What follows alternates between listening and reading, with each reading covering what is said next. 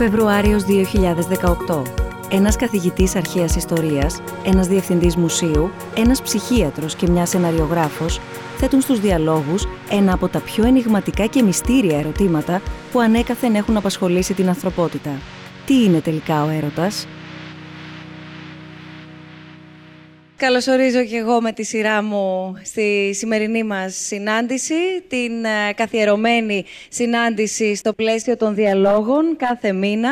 Σήμερα και για αυτό το μήνα, όπως ακούσατε και όπως έχουμε ακόμα περισσότερα να ακούσουμε από τους προσκεκλημένους μας, το θέμα είναι ο έρωτας, ένα συναίσθημα το οποίο όλοι έχουμε νιώσει, όλοι γνωρίζουμε και τελικά νομίζω ότι δεν γνωρίζουμε τίποτα. Οπότε καλό είναι να θέσουμε ερωτήματα όλοι μας σήμερα, τόσο εσείς που είστε μαζί μας, όσο όμως και όσοι μας παρακολουθείτε μέσω live streaming από την ιστοσελίδα του Ιδρύματος Σταύρος Νιάρχος, snf.org.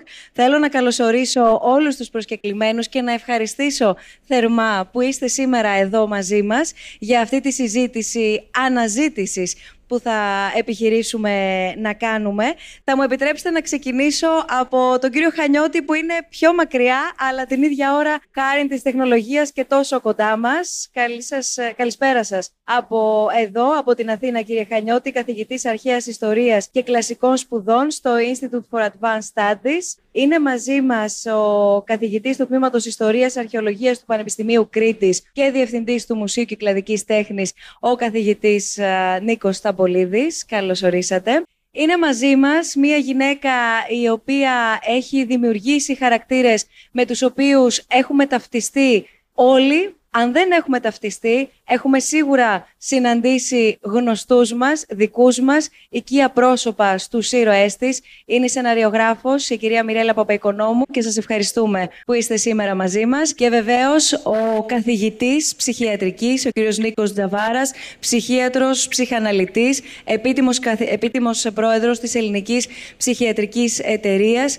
Να δούμε τελικά, πέρα από το άγχος στο στομάχι, κύριε καθηγητά, τι δημιουργεί και στην ψυχή μας ο έρωτας. Το πρώτο ερώτημα, αν θα μπορούσα έτσι για να ζεσταθούμε και λίγο μεταξύ μας, γιατί στον έρωτα δεν ξέρω αν τελικά σου έρχεται κεραυνοβόλα αυτό το οποίο νιώθεις, ή αν είναι κάτι το οποίο το δουλεύεις, το ζεσταίνεις σιγά σιγά και μετά το συνειδητοποιείς. Θα ήθελα την πρώτη δική σας προσέγγιση. Τι είναι τελικά ο έρωτας και αν μπορεί, είτε υπό το πρίσμα της όποιας επιστήμης, είτε μέσα από τις δικές μας εμπειρίες, να οριοθετηθεί και να αποτυπωθεί, αν μπορεί να αποτυπωθεί, έλεγα, απολύτως σε μία θεωρία. Ελάτε κύριε Σταμπολίδη. Καλησπέρα σας. Ουσιαστικά, κατά τη γνώμη μου, ο έρωτας είναι ορμή, είναι αέρας, είναι αυτό που σου δημιουργείται για ένα πρόσωπο ή ένα οποιοδήποτε αντικείμενο πόθου, να το πω έτσι, χωρίς αμοιβαιότητα. Δεν είναι απαραίτητα το αντικείμενο του πόθου να ανταποκριθεί, έτσι. Και υπ' αυτήν την έννοια ο έρωτας για μένα και για τους νευροψυχολόγους, θα μας τα πει εδώ ο κύριος Τζαβάρας, μπορεί να διαρκεί από 2 έως 3 δευτερόλεπτα μέχρι το πολύ 2-3 χρόνια. Μόνο. Θα σας πω γιατί. Διότι ο έρωτας είναι όπως η ωραιότης. Δεν διαρκεί πολύ. Και ωραίος είναι αυτός που είναι στην ώρα του. Δηλαδή 17, 18, 20, άντε 25. Μετά μπορεί να είναι εύμορφος, μπορεί να είναι γοητευτικός, αλλά δεν είναι πια ωραίος. Κυρία Παπαϊκονόμου. Θα συμφωνήσω μαζί σας για τον έρωτα. Ξεκινάει από τον άνθρωπο και αυτό το βέλος προς τον άνθρωπο. Δεν θα συμφωνήσω, για τη διάρκεια εννοώ, δεν θα συμφωνήσω για τον έρωτα για την τέχνη, για τη φύση, για τη θάλασσα. Αυτό μπορεί να έχει πολύ μεγαλύτερη διάρκεια. Συμφωνείτε? Ναι. Αυτό σίγουρα. Γιατί δεν γερνάνε όπως γερνάνε οι άνθρωποι. Και επίσης νομίζω ότι υπάρχει πάντοτε και η εξαίρεση σε όλα αυτά. Ας πούμε ο γεροντοέρωτας. Προσέξτε, ο γεροντοέρωτας είναι για το αντικείμενο του πόθου προφανώς ή τις περισσότερες φορές για ένα νεαρότερο άτομο, και δεν ξέρω οι ερωτοχτυπημένοι γέροντες πόσο το αντέχουν. Η αλήθεια είναι ότι είναι αρκετά επικίνδυνο, αλλά πάρα πολύ σύνηθες. Πάντως, ας ξεκινήσουμε από το ότι εγώ πιστεύω ότι είναι το χάπι για την αθανασία, δηλαδή για την αθανασία της ψυχής. Στη διάρκεια που ένας άνθρωπος είναι ερωτευμένος, ζει, είναι ζωντανός, νιώθει πάρα πολύ ζωντανός με όλα τα συμπαρομαρτούντα. Κύριε Τζαβάρα. Ας υπογραμμίσω αυτή την φυσιολογική, όπως την αποκαλεί ο Φρόιντ, σχάση του έρωτα στη διάρκεια της εφηβείας. Και αναφέρουμε περισσότερο στον άντρα και λιγότερο τώρα στη γυναίκα. Ο έφηβος διχοτομεί τα αντικείμενα του έρωτα σε δύο κατηγορίες. Από τη μια πλευρά υπάρχει η περίφημη Μαντόνα, εκείνο το πρόσωπο το οποίο κανένας ερωτικά, σεξουαλικά δεν θέλει να το αγγίξει. Περισσότερο υπάρχουν τα ίχνη ενός εξειδανικευμένου προσώπου και σε καμία περίπτωση θα λέγαμε ενός σεξουαλικού σώματος. Ο έρωτας είναι σε αυτή την εποχή πολύ ισχυρός και γι' αυτό συνηθίζουμε εμείς να λέμε ότι έχουμε μια υπερεκτίμηση του σεξουαλικού αντικειμένου, αυτού του δεδομένου. Και από την άλλη πλευρά υπάρχει η ομάδα όλων των υπολείπων γυναικών στην φαντασίωση του νέου άντρα, του εφήβου, οι οποίες διακρίνονται από όλα εκείνα τα χαρακτηριστικά γνωρίσματα που συναπαρτίζουν τις διαστροφικές σεξουαλικές τάσεις του άντρα. Οι έφηβοι μιλούν για αυτά τα αντικείμενα. Μιλούν για να ενισχύσει ο ένας τον άλλον και στο σεξουαλικό επίπεδο. Δεν μιλούν όμως ποτέ για την Μαντόνα, για αυτό το εξειδανικευμένο μοναδικό ερωτικό αντικείμενο, το οποίο δυστυχώς κάποτε θα εγκαταλειφθεί. Να ακούσουμε και εσάς, κύριε Χανιώτη. Οι αρχαίοι Έλληνες, αντίθετα από άλλους λαούς, προσωποποίησαν τον έρωτα και τον έκαναν θεό. Ο έρωτας, ο θερωτός θεός με το τόξο, δεν είναι ο θεός του έρωτα, ο ίδιος ο έρωτας είναι θεός, και όπως εικονίζεται με το τόξο να ρίχνει τα βέλη του, δείχνει ένα ουσιαστικό στοιχείο του έρωτα, και αυτό είναι ότι ο έρωτας έχει πάντοτε συγκεκριμένο αντικείμενο και συγκεκριμένο στόχο. Αυτό είναι το ένα στοιχείο το οποίο βλέπουμε από τις παραστάσεις του έρωτα στην αρχαία τέχνη.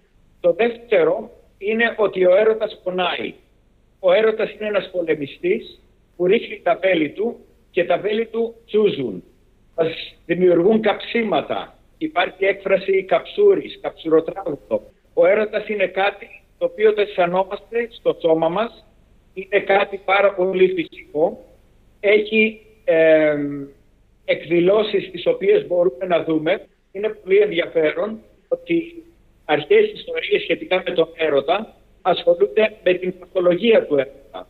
Και το τρίτο το οποίο μαθαίνει κανένας μελετώντας τα αρχαία κείμενα είναι η συνέπεια την οποία έχει ο έρωτας στον άνθρωπο, το να οδηγεί σε μια απόλυτη αφοσίωση.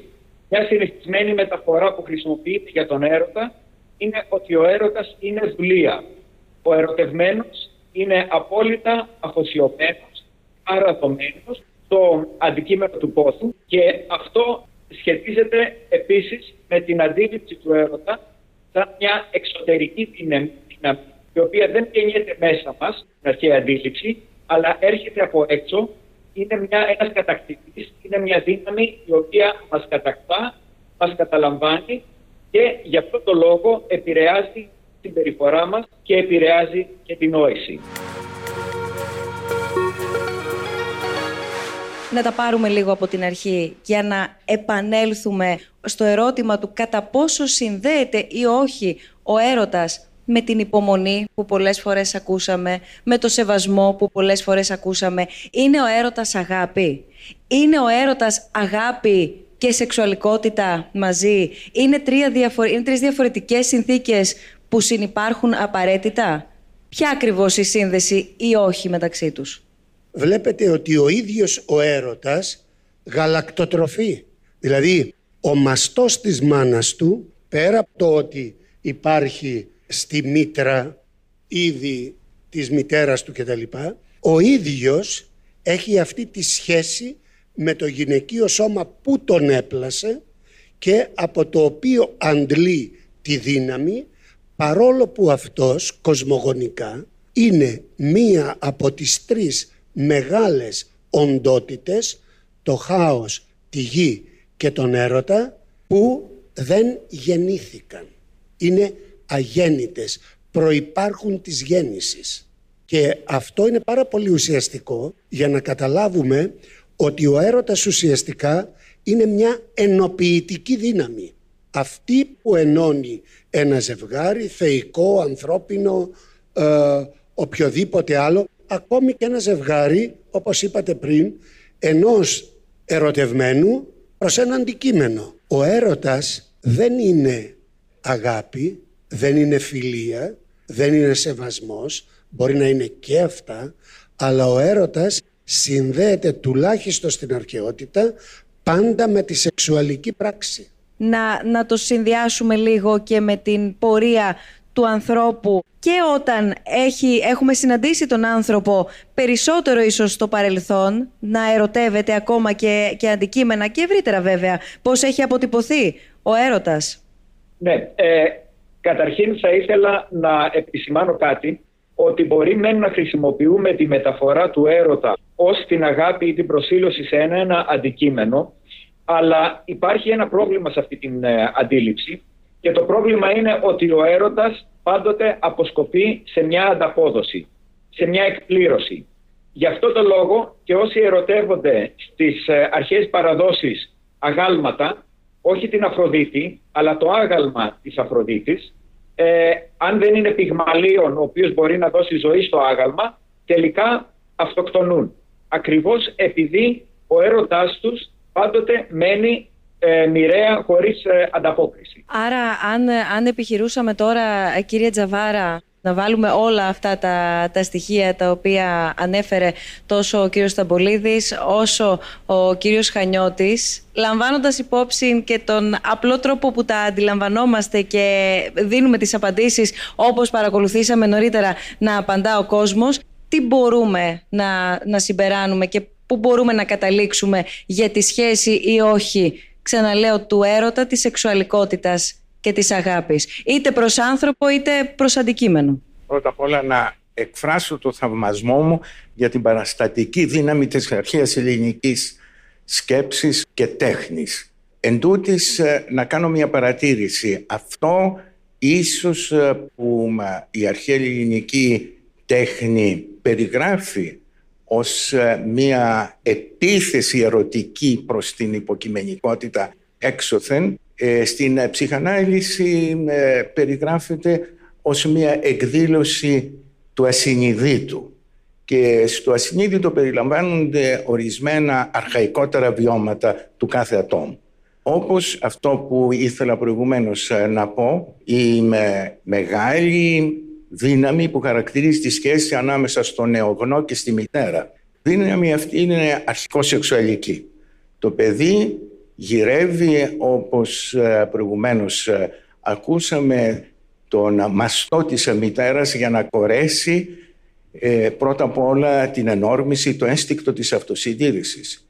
Θέλει να πιει και να κατασπαράξει το μαστό της μητέρας. Η επιθετικότητά του, μια έννοια η οποία συνυπάρχει με τον έρωτα, είναι αδίστακτη και οδηγεί το παιδί προς το μαστό της μητέρας, η οποία βέβαια και ξέρει να αποδεχθεί αυτή την ενορμητική δύναμη του παιδιού. Και στη συνέχεια λαμβάνει η χώρα κάτι το πολύ παράδοξο, που πρώτος ο Φρόιντ τουλάχιστον το υπογράμμισε, ότι το παιδί κορεσμένο πια, επειδή έχει πιει όσο γάλα ήθελε, βάζει το δάχτυλό του στο στόμα και ερεθίζει την βλενογόνο. Την ερεθίζει πια όχι γιατί πίνει, αλλά γιατί θέλει να αισθανθεί μια πρώτη σεξουαλική χαρά μέσω αυτού του ερεθισμού. Είναι μια αυτοερωτική πράξη αρχική. Και εδώ βλέπουμε ότι τα ένστικτα της αυτοσυντήρησης συνδημιουργούνται, συμπλάθονται με την σεξουαλικότητα, την οποία σεξουαλικότητα του παιδιού βέβαια ευνοεί κατά την ανάπτυξή της το μητρικό χάδι, η μητρική στοργή. Η μάνα ξέρει να αγκαλιάζει το σώμα του παιδιού, με τον τρόπο της να το οδηγεί σε μια σεξουαλική ερεθιστική οντότητα, η οποία στην συνέχεια βέβαια θα εξελιχθεί μέσω της ψυχοσεξουαλικής διαδρομής, την οποία τώρα δεν θέλω να σας περιγράψω, είναι πολύπλοκη. Αλλά εδώ βλέπετε ότι η αγάπη, ο έρωτας, οπωσδήποτε συνυφαίνεται με το σώμα. Αυτό δηλαδή που η αρχαία ελληνική τέχνη τόσο έξοχα αναπαριστά, το έχουμε και στην πραγματική ψυχοσεξουαλική εξέλιξη του κάθε ανθρώπου. Φτάνει αυτά που σας είπα. Όχι, πάνω σε αυτά που μας εξηγήσατε και μας αναλύσατε και με όσα ακούσαμε και νωρίτερα, κυρία Παπαϊκονόμου, εγώ θέλω να ρωτήσω εάν ερχόμενοι στο σήμερα, έτσι όπως οι περισσότεροι, εν πάση περιπτώσει, ζούμε και γνωρίζουμε το σύγχρονο άνθρωπο, με τι ταυτιζόμαστε περισσότερο, και βεβαίως και εσείς από τη δική σας πλευρά με τι εμπνέεστε περισσότερο, αλλά και όλοι οι υπόλοιποι εν τέλει, ξαναλέω, με τι ταυτιζόμαστε περισσότερο? Με τον ερωτευμένο ο οποίος βρίσκει ανταπόκριση ή με τον ερωτευμένο όπου βιώνει έναν ανεκπλήρωτο έρωτα ουσιαστικά? Για ποιον νιώθουμε μεγαλύτερη συμπόνια? Προφανώς για αυτόν ο οποίος δεν έχει ανταπόκριση, εννοείται. Εγώ μπορώ να μιλήσω μόνο για λογαριασμό μου και σε σχέση με το τι είναι αυτό που θα με ενέπνεε για να γράψω, έτσι. Σίγουρα ο ανεκπλήρωτος έρωτας, γιατί με ενδιαφέρουν πάρα πολύ οι συνέπειες στον άνθρωπο ο οποίος, δηλαδή πού μπορεί να φτάσει ένας άνθρωπος όταν δεν μπορεί να βιώσει αυτό που πραγματικά θέλει, σε ποια άκρα μπορεί να φτάσει. Αυτό έχει το ενδιαφέρον. Ένα ερωτευμένο ζευγάρι ζει τον ερωτά του και μπορεί να και ζήσαμε εμείς καλά και αυτοί καλύτερα. Θέλω να πω, για μένα τουλάχιστον δεν έχει τόσο ενδιαφέρον όσο έχει ο ανεκπλήρωτος έρωτας. Αυτό. Σας απαντώ, σας απάντησα σε αυτό. Ναι, γιατί εδώ γεννάται το επόμενο ερώτημα, που μπορεί να φτάσει. Και αν γνωρίζουμε μέχρι που μπορεί να φτάσει, προς όλους απευθύνω το ερώτημα, που μπορεί να φτάσει ο ανεκπλήρωτος έρωτας, που μπορεί να μας φτάσει ο ανεκπλήρωτος έρωτας? Από το χειρότερο, δηλαδή να βγάλουμε από μέσα μας τα χειρότερα ένστικτα, που λέγεται μίσος, λέγεται εκδικητικότητα και αυτοκαταστροφικά επίσης αντιδράσεις, αυτοκτονία, κατάθλιψη, δηλαδή είτε προς τον ίδιο τον άνθρωπο είτε προς στο άτομο που δεν έχει ανταποκριθεί όπως θα περίμενε ο άλλος. Εγώ και θα συμφωνήσω και θα διαφωνήσω. Καλλιτεχνικά, όπως το βλέπει η Μιρέλα, είναι πολύ ενδιαφέρον, έτσι, αλλά και ο αισιόδοξος, ο πολύ ωραίος έρωτας κτλ. Πρέπει να έρχεται ως έργο καλλιτεχνικό, είτε κινηματογραφικό είτε οτιδήποτε άλλο, μουσικό ή εικαστικό, γιατί είναι και παράδειγμα. Είναι και παράδειγμα, δηλαδή, ενώ το άλλο είναι προς αποφυγή, ναι. Έτσι, αυτό που λέμε ο σπαρμένος, ο ανθόσπαρτος τέλος πάντων έρος, είναι και αυτό ένα παράδειγμα και κυρίως προς τους νέους. Και εγώ το βλέπω και σαν δάσκαλος, σαν καθηγητής, με τους φοιτητές και τις φοιτήτριες εκεί. Τους λέω πολλές φορές ότι προσέξτε, ο έρωτας είναι ενθουσιασμός. Δηλαδή, εν και Θεός. Ο Θεός μπαίνει μέσα σας. Και αυτό έχει αυτόματη ενέργεια, επενέργεια αν θέλετε, με την εξής έννοια. Ο έρωτας είναι και μυρωδιά, είναι και αφή, είναι και όσφρηση. Δεν είναι μόνο το κινητό και το λάπτοπ με το οποίο ερωτευόμαστε σήμερα και αυτό ερωτευόμαστε στην ουσία. Ο έρωτας είναι ο Θεός από όλους τους αρχαίους και τους νεότερους θεούς που έχει τα περισσότερα επίθετα. Τα περισσότερα επίθετα. Είναι αυρός, αυροπέδιλος, πυρίδρομος, δηλαδή βρέχει φωτιά στη στράτα του. Αυτό σημαίνει πυρίδρομος. Είναι φρενοπλόκος, σου ταράζει το μυαλό. Έχει μια καταπληκτική έκφραση η Σαφώ στα ποίηματά της.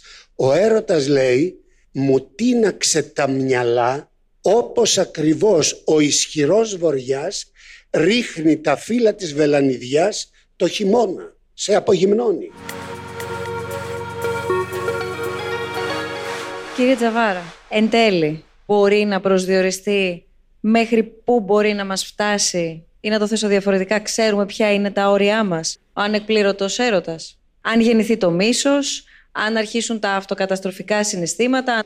Ήδη η σχέση μητέρας και παιδιού διακαθορίζεται και από ένα τεράστιο μίσος και από μια τεράστια επιθετικότητα, η οποία παραπέμπει στις πρώτες απογοητεύσεις του παιδιού. Όταν δηλαδή η μητέρα για πολλαπλούς λόγους δεν είναι σε θέση να ανταποκριθεί στις ανάγκες του παιδιού, γιατί η ίδια είτε επιλέγει τον αντίπαλο εραστή, τον πατέρα, είτε είναι υποχρεωμένη να ανταποκριθεί σε άλλα καθημερινά της καθήκοντα, το παιδί παραμένει εκτεθειμένο σε μια φοβερή ναρκισσιστική απογοήτευση που οδηγεί στην πρώτη έκφραση της μεγάλης καταστροφικής και αυτοκαταστροφικής επιθετικότητας.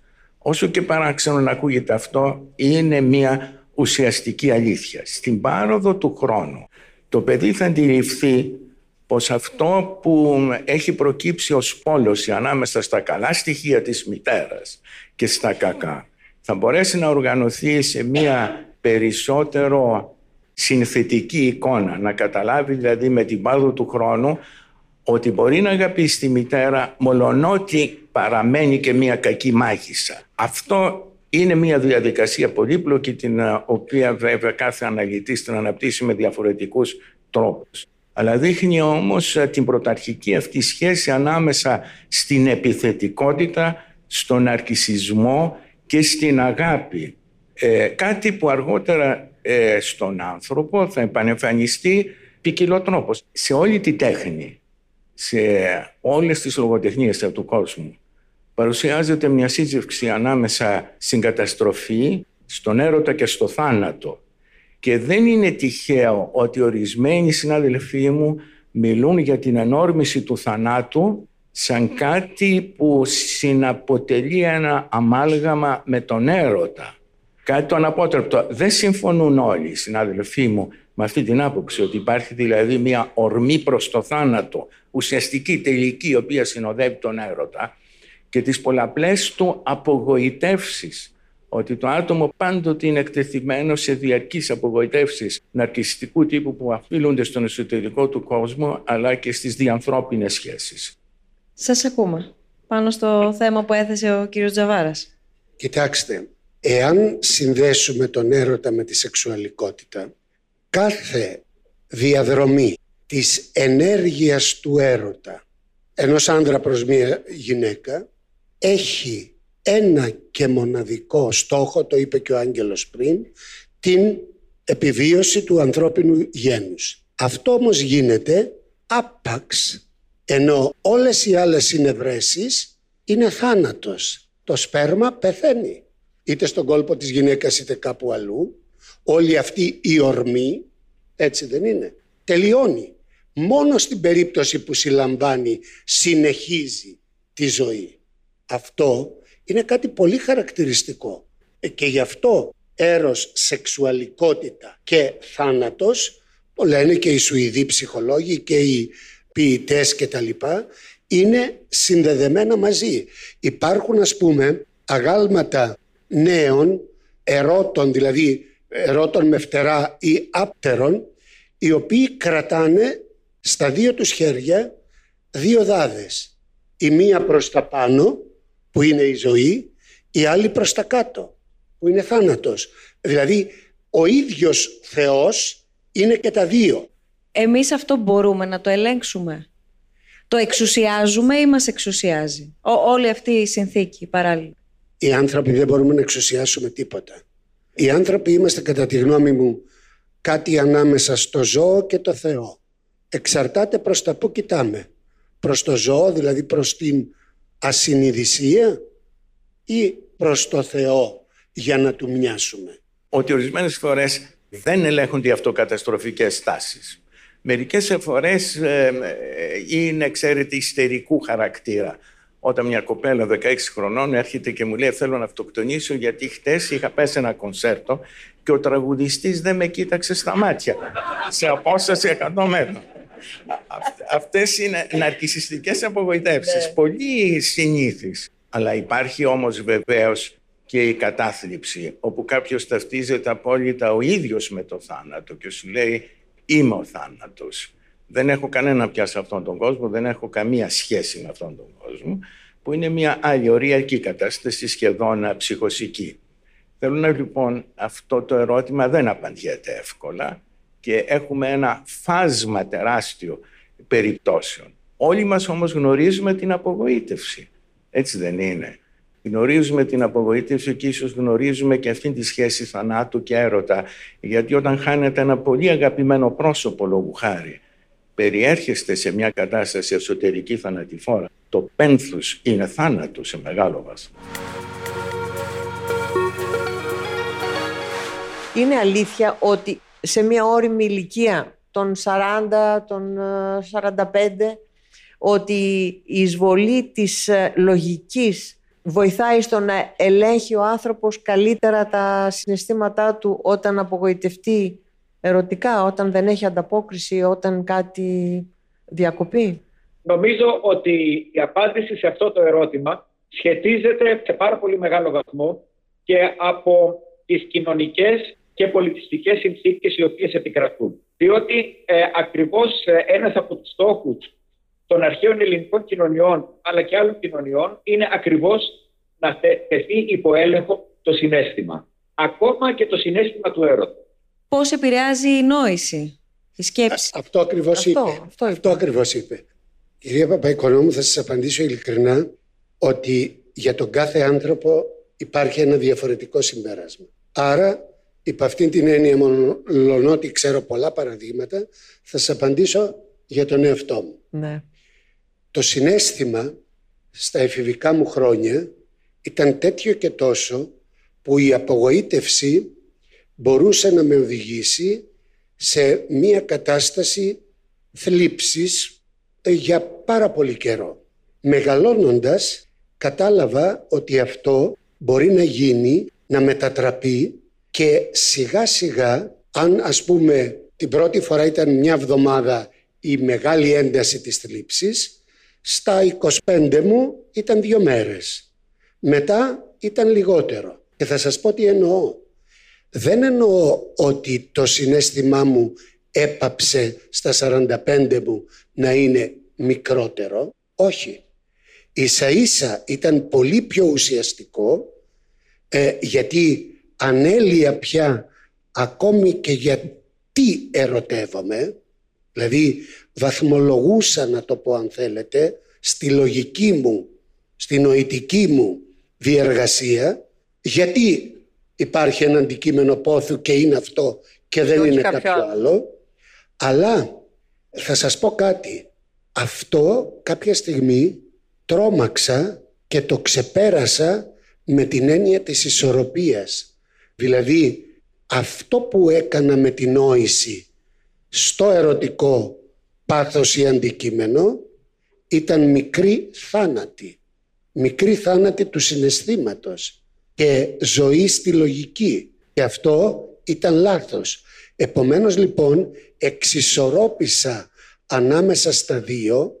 Προσέξτε, το είπε λίγο η Άννα Κίνθια, μ' αρέσει πιο πολύ το Κίνθια, προηγουμένως, μετατρέποντας το αντικείμενο του πόθου και του έρωτα, το οποίο ήξερα ότι έτσι κι αλλιώς δεν θα έχει την ίδια ένταση μετά από κάποιο χρονικό διάστημα, σε φιλία, σε εκτίμηση και σε αγάπη. Διότι ψάχνοντας σε όλες τις λέξεις, μάλλον σε όλες τις γλώσσες που μπορούσα να ψάξω, καμία γλώσσα δεν αποτυπώνει το ρήμα αγαπώ με τον τρόπο που το αποτυπώνει η ελληνική λέξη.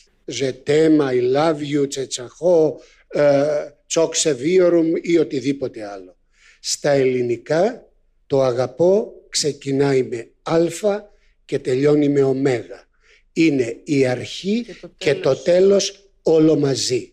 Επομένως όταν αγαπάς δεν ερωτεύεσαι, αλλά περιέχεις τον έρωτα μέσα στην αγάπη, τότε βρίσκεις τον τρόπο να μην εξουσιάζει η νόηση ή το συναίσθημα με την έννοια του έρωτα, αλλά όλα μαζί. Κύριε Τζαβάρα. Να πω πάλι κάτι. Ναι, κύριε Χανιώτη, βεβαίως. συντακτική διαφορά ανάμεσα στο αγαπώ και το ερωτεύομαι.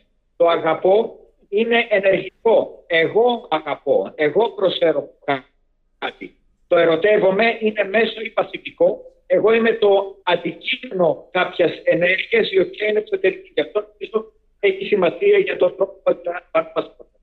Πολύ σωστά, Άγγελε, ευχαριστώ. Κύριε Τζαβάρα. Βέβαια υπάρχει ο εραστής και ο αγαπόμενος στην αρχαία ελληνική πραγματικότητα. Ήθελα να πω κάτι. Βεβαίως και συμφωνώ απολύτως με το γεγονός ότι ένας άνθρωπος ομαλά εξελισσόμενος θα μπορέσει να οδηγήσει τον εαυτό του σε μια σύνθεση της επιθετικότητας και της αγάπης του έρωτα. Αυτό νομίζω πως είναι αποφασιστικής σημασίας και δεν πρέπει κανένας να παραγνωρίζει το γεγονός ότι πάντοτε τα ερωτικά ρεύματα συνοδεύονται έστω και ασυνειδήτως από μια επιθετικότητα.